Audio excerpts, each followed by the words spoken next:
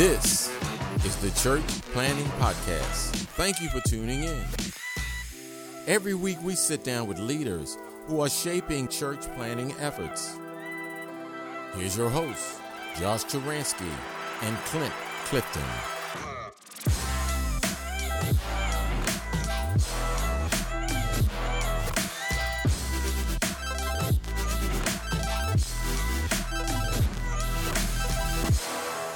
Well, this is the Church Planting Podcast, and we're coming to you live from the Fells Point Compassion Center in downtown Baltimore. Our ever-rotating studio. This place is crazy, Josh. Thank you so much. I think take that as a compliment. Yeah, we got an email. Before we even launched our Sunday mornings, my family had moved into town, and we were meeting in my house at building the core team, and the Lutheran Mission Society said we have a outreach center that's 50 years old, and we're going to shut it down if somebody else doesn't come in and run it. So yeah. I took the offer, and it was a trade. We would run it for them, and they would let us use the building for whatever we wanted. However you want. Yep. I'm not sure who got the better deal. Yeah, I wonder that too. You know, it was a big question for us, because it was like, is this a waste of time? Is this a distraction from what we should be doing when we're trying to plant a church? And it remained a question mark in the air through about 3 months into the actual launch of our Sunday morning services. Yeah. And then people started to show up. Yeah. Talk about a curveball in church planting, though. Like, you came here to plant a church, and then someone offered you a fully functioning compassion center. Yes. And you had to decide yes or no. Yeah. Yeah. That's the craziness of church planting right there. It was. And I would say it's an overall win. I think the biggest thing the compassion center, so obviously people can't see what we're talking about, but it's like let's describe it. It's a storefront that's 3 stories high. We're on the second floor that's not open to the public. It's just filled with trash bags of donated stuff.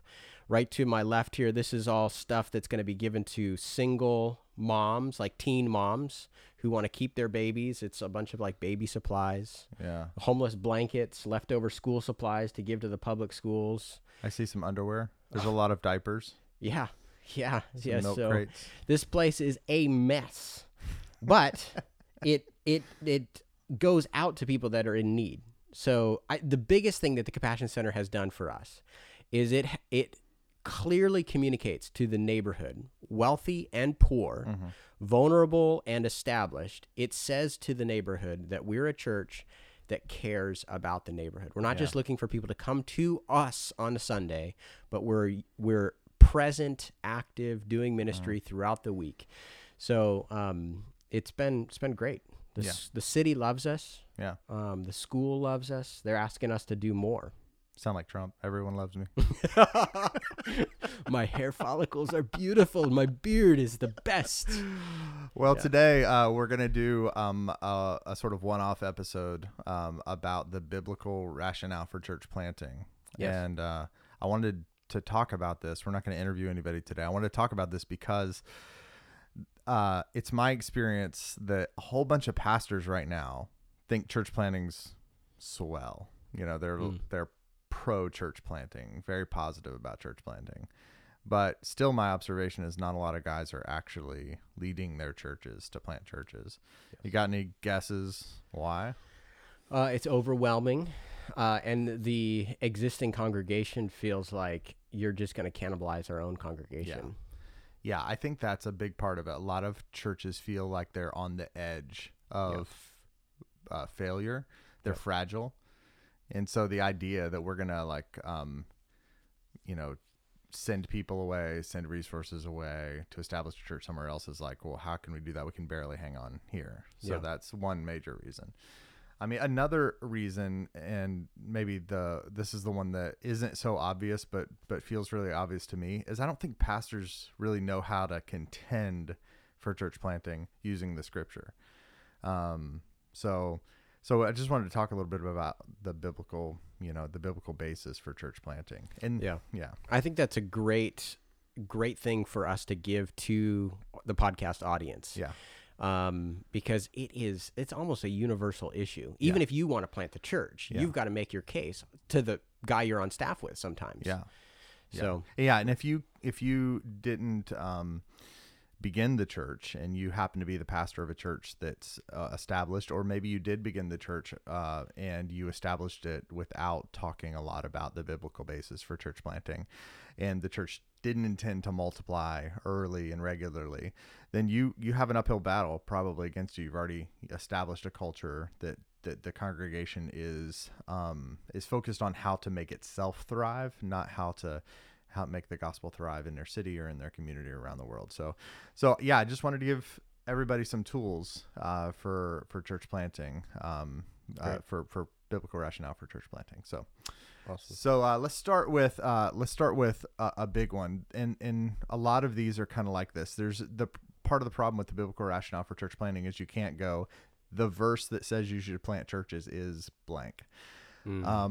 I'll contend in just a minute. There is a verse like that, but I want to start off by saying that I think God, from Old Testament history all the way throughout the Scripture, has been about a people for Himself. So that means in our modern age, the church. Israel is about a people for Himself. A group of people distinct, set apart for Him. And so we go into any community where there's not a people set aside for Him. God's desire is for there to be a holy people, a group of people that are set aside for Himself, growing in His likeness all the time. I think you can see that throughout the Old and New Testament. So as a fundamental, sort of starting place.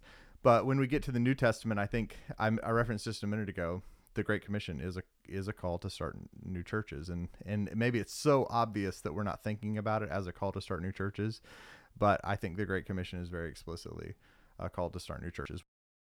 So when we think about the Great Commission in church planting, there's really like two very specific reasons why the Great Commission is exactly a call to start new churches. And those two reasons are, number one, the things we're told to do in the Great Commission. So you and me are Christians. Everybody else in our church, they're following Jesus. They're walking with Jesus. Our church corporately is commanded to baptize, teach, and make disciples. Know that baptism, teaching, and making disciples, we think about that as an very individualistic things, but those are all community and ongoing things. Yeah. So the baptism, we think of baptism as a person going under water, but it's way more than just that, right?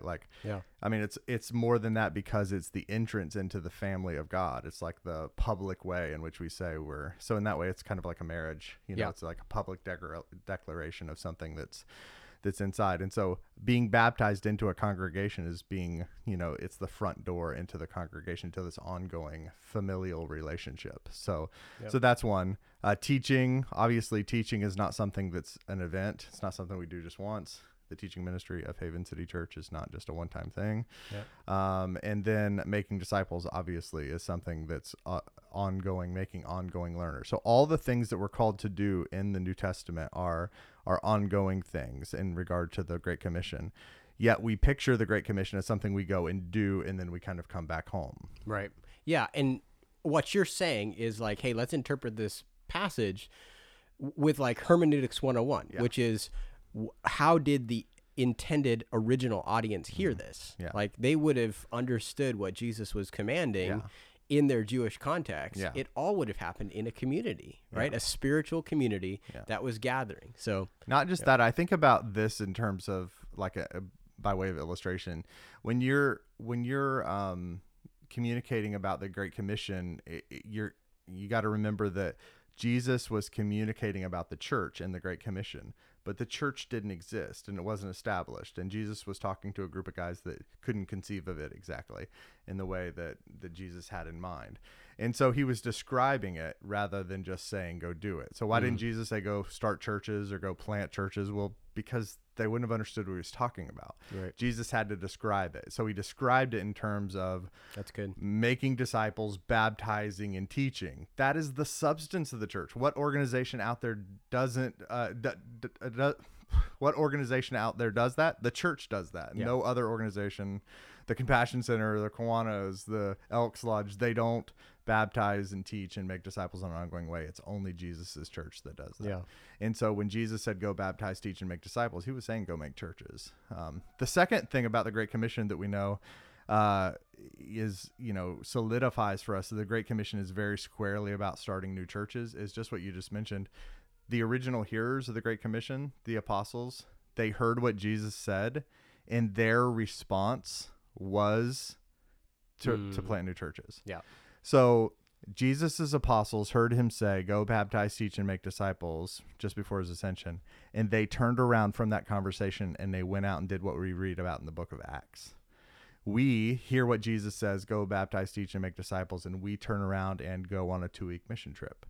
Or we turn around and fill in the blank, whatever we would call the Great Commission. So there's a huge difference there between turning away from Jesus's words, go baptize, teach, and make disciples, and going and establishing churches, as opposed to going out and doing ministry and then coming back home. Yeah. Kind of like a flywheel, because you've got Jesus describing what a healthy church looks like, but then you're going and doing it, and it's starting new churches. That will be what that healthy church looks like. So it is a circular argument in a good way. Yeah. No, that's great. Yeah. And we look at the early history of the church, and I do think there's authority in the description of what these apostles did. Yeah, what they for set sure. up. Yeah. For sure. They set out to establish the church, and they did. And the work that they did in those years following Jesus' Great Commission resonates to this day as we stand on the second floor of the Compassion Center. I mean, we're still doing the thing that he sent us out to do. And we like to think of the gospel spreading the world around the world like on the backs of missionaries. But the missionaries were just the lines between the two churches. A church sent them and they went and established churches. And so it's like this interconnected web rather than it is these like straight lines. That's really good. So every time the gospel goes somewhere, it roots itself in a community through local churches. And so church planting is the normal and natural movement of the gospel around the world to not just go to a place, but to go and grow roots in a place. So it stays in that place for a long time.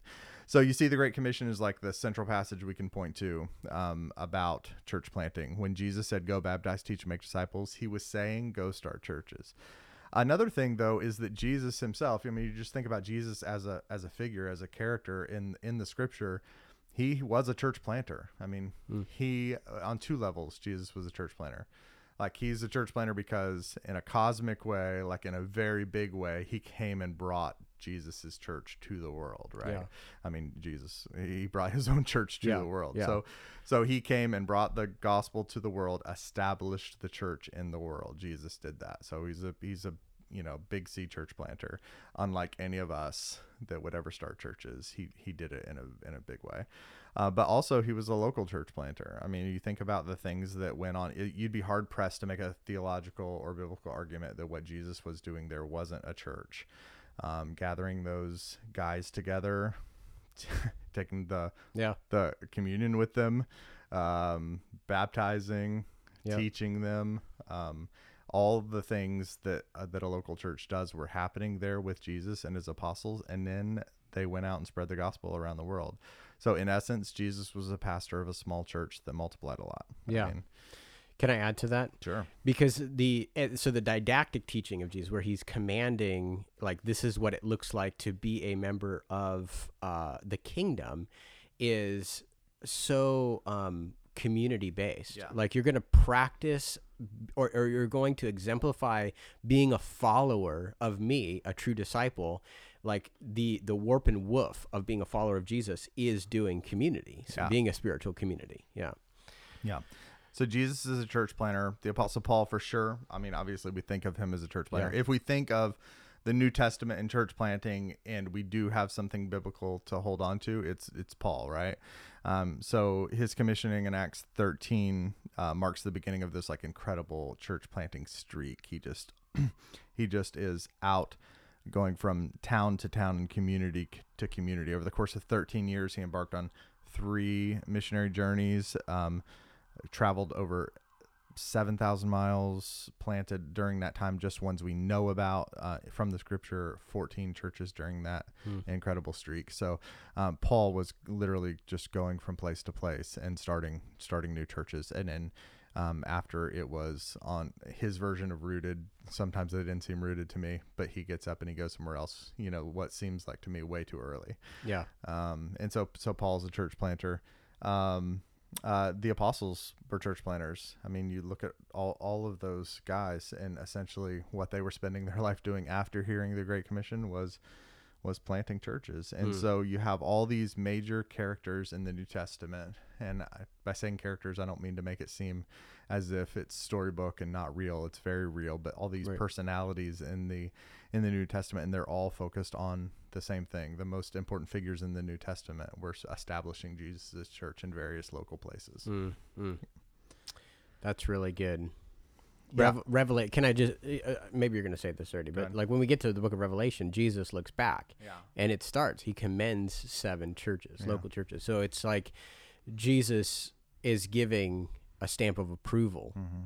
If Acts was wrong, if Paul was wrong to establish these churches, then Jesus wouldn't have come along and said, "This is this is who I'm writing to." Yeah, you've got the Great Commission telling them to go do it, them stepping out in response to the Great Commission and establishing churches, and then the validation of that from Jesus among the lampstands in Revelation. So yeah, Jesus was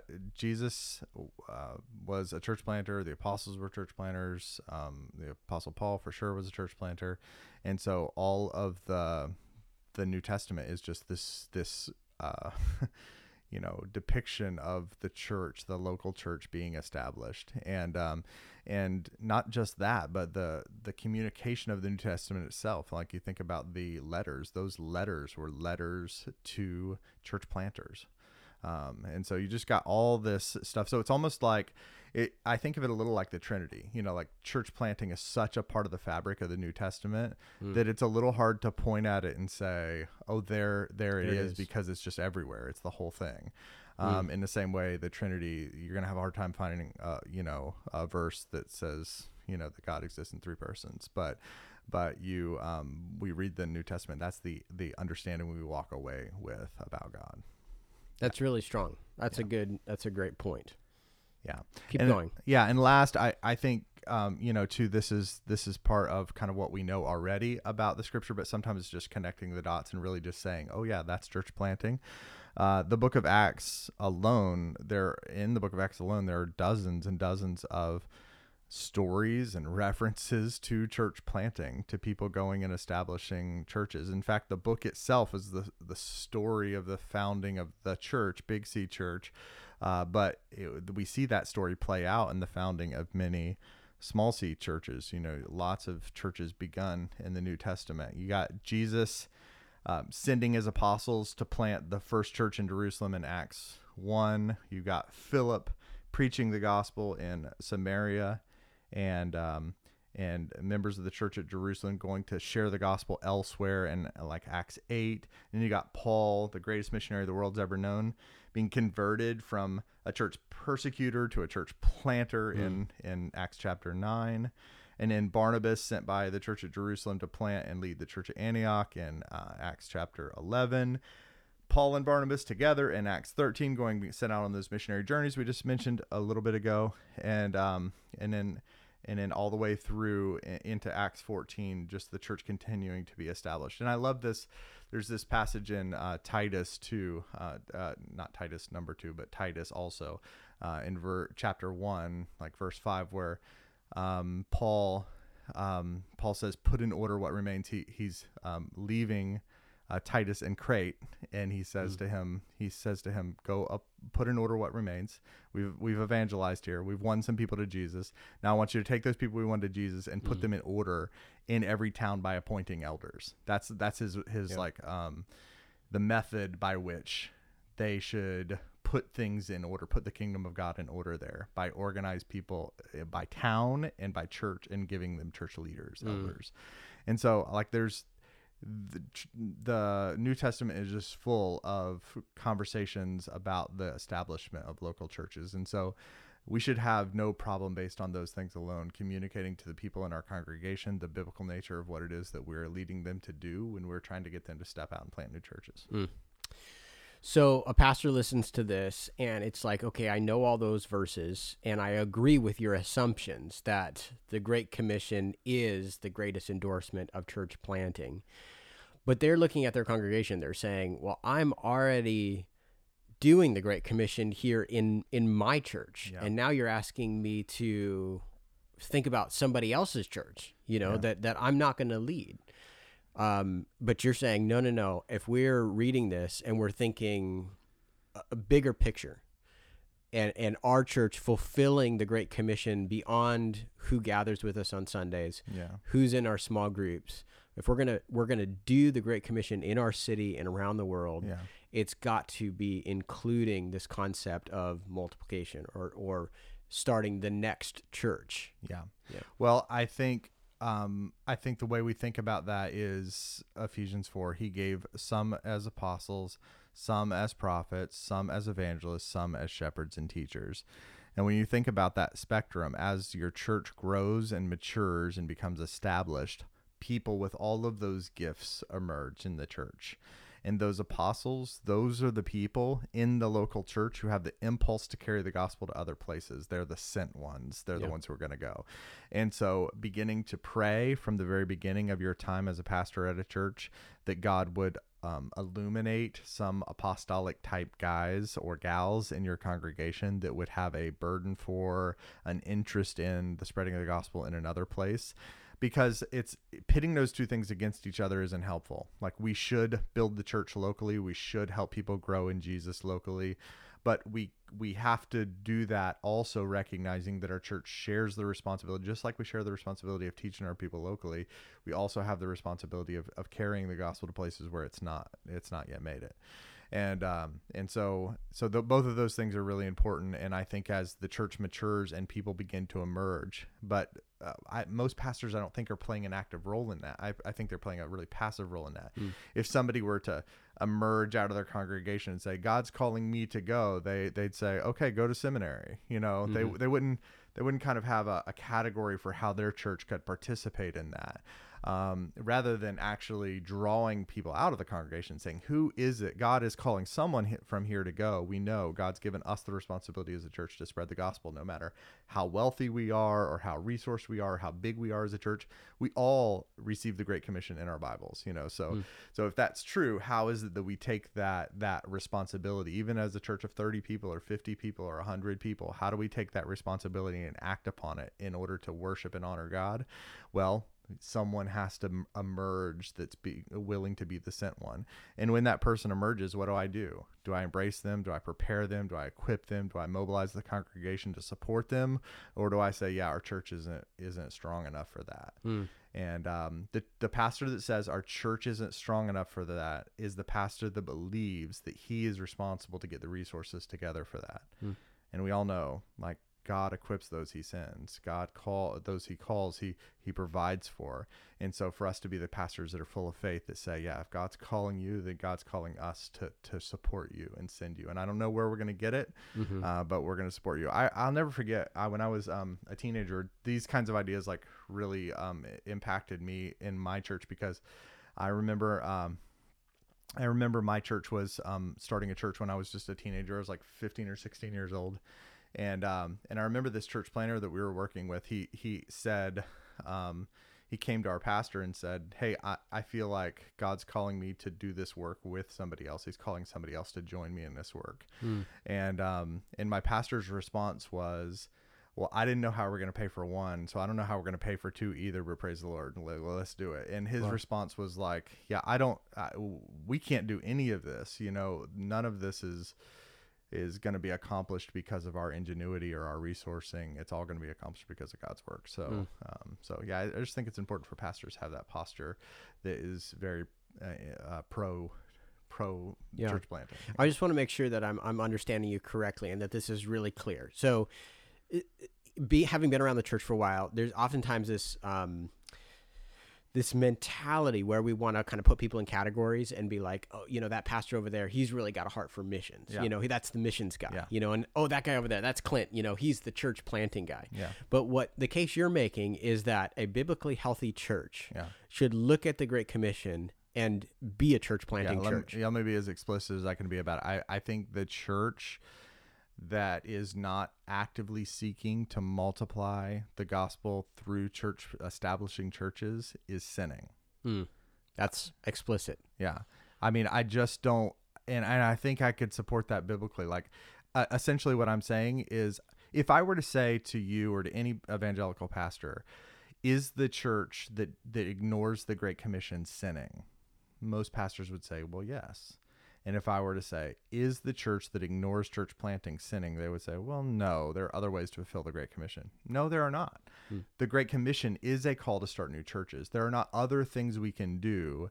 It's we've made the Great Commission mean so much that it means nothing now, right. Or almost nothing in the ears of an American Christian. But the Great Commission is a call to start new churches. Jesus said, go baptize, teach, make disciples. Churches baptize, teach, and make disciples. No other organization does it. That's the church. Yeah. When Jesus said, go baptize, teach, and make disciples, he just as soon could have said, go make churches. Yeah. No, that's really strong. And you're also you're accommodating the guy who feels overwhelmed. Like that pastor doesn't have to be the expert in church planting. There are great resources that exist. Yeah.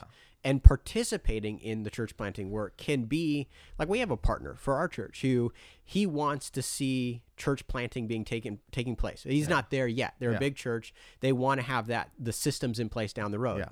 But he's like, today we're going to participate by partnering with a local church plant that is going to multiply itself probably then faster than we are, from our big church. Here's the thing. I imagine pastors standing in front of Jesus, and he's asking them in essence, what did you do with the Great Commission? What did you do with what I called you to do? And a lot of them are going to answer by saying, well, we gave to our mission board, or we supported this or that. And I think of G.K. Chesterton. I know I mention this all the time, but G.K. Chesterton's anything worth doing is worth doing poorly at first. Just this idea that we have to be responsible for the things that God has given us responsibility for. And he has given every church, regardless of size or budget or know-how, the responsibility of multiplying churches, of fulfilling the Great Commission, of going, baptizing, teaching, and making disciples. Every church has that responsibility. So it may be overwhelming to you. It may feel scary to you. It may make you nervous about the resources of your church and how good you'll be at pulling that off. But it is still your responsibility. God will look at you and say, what did you do with what I called you to do, what I told you to do? And it's not like it's one of the many commands of the scripture. These are the last words of Jesus before he ascended into heaven to his disciples. Yep. So like if he wanted to put an exclamation point on anything, it was this. And so just for many of our churches, I just think we sort of outright ignore it, or we count our support generally for our denomination or our network as checking that box off. And I just don't know that God's going to accept that as a substitute. Yeah. What comes to mind, just winding down here, is that at beginning of Acts 8, that God was willing to let his church go through something so violent to move the Jerusalem church out into the mission field. Yeah. He allowed the martyrdom of Stephen and the persecution of the Christians just to get this happening. Yeah, we don't want persecution to be the thing that finally gets us going. No, please no. Man, that's encouraging to me personally. I want to go back. One of our 6 values in our church is church planting, or I think it's multiplication is the term we use. But man, this is good. So let me give you some practical stuff before I just like browbeat you and leave you, like feeling like a terrible pastor. So, one thing you could do is start to educate your congregation on this. So, really practical. Plan a sermon series where you highlight the church planting movement of the New Testament, or the biblical rationale for church planting. Begin to talk to your people about it. Another thing you can do to soften your people to this is start viewing other churches in your community, especially new churches in your community, as allies and not competitors, meaning that from the platform, when you talk about them with benevolence and joy and anticipation for their growth. So if a new church is starting in your community, then you're saying, man, we want to pray that this church is successful and fruitful. That's a subtle thing that says to your congregation, oh, they're on our team. We're on the same team. Our pastor doesn't see them as, McDonald's and a Burger King or a Walmart and Target across the street from each other. We're not competitors. We're actually working toward the exact same goals in our community. So I think that's huge. And another very practical way you can do this is we have developed a class called the Church Planting Primer that has, I know we advertise it on the podcast some, but it has some very practical information that you can share with your congregation that is proven to and has in many churches helped churches get their mindset change, help their mindset of churches change about this. So it's called the Church Planting Primer, why new churches are needed and how they're started. It's absolutely free. You can get it on newcityplanting.org/primer. You can download everything. If you don't feel comfortable teaching it yourself, there are videos with me teaching it. If you do feel comfortable teaching it, there's a teaching manuscript. You can do it yourself. There's a workbook and PowerPoint slides and sort of everything you would need, and it's totally free. And you should take that and teach your congregation. It only takes 4 Sundays. There's videos that accompany it, and I think if you were to do that, you would see a change in the perception of your congregation about this issue. Really good. Awesome. Well, we appreciate everybody who tuned in, and let's just give a shout out to the podcast. There's a Facebook page. Yeah, there is. There's a Facebook page where we share the episodes that are coming out and updates, resources. There's the website, churchplantingpodcast.org. Sound like you're not confident. Almost. And there's the New City Network website, which has a lot of resources that you've created on it. So, awesome. Yeah. Really good stuff. Thanks, Josh. Yeah, thanks, Clint. Have you ever had that experience of hearing a great idea? I mean, a truly great idea, and thinking, oh, why couldn't that have been my idea? Well, I had that experience recently when I ran across a company called Space Together. Now, Space Together was founded by a church planter, and Space Together is to the church world what Airbnb is to your family. It lets you rent out your church space as easily as Airbnb lets you rent out your home. You can rent out a part of the building for like a specific day and time, or you can rent out the building in an ongoing way in a time where your facility is underutilized. And Space Together has this great technology that helps you take underutilized church space and create new opportunities for your congregation. Now, exclusively for Church Planting Podcast listeners, Space Together is offering a $1 posting fee. You can post your space on Space Together for just $1 when you use the coupon code PLANTER. And if you're a church planter that needs space, go on Space Together and look at the places that they're offering, and maybe you'll find the perfect spot for your new church. You can learn more about Space Together at their website, spacetogether.com. Thank you for listening to the Church Planting Podcast. Don't forget to subscribe and leave a review of your favorite podcast app.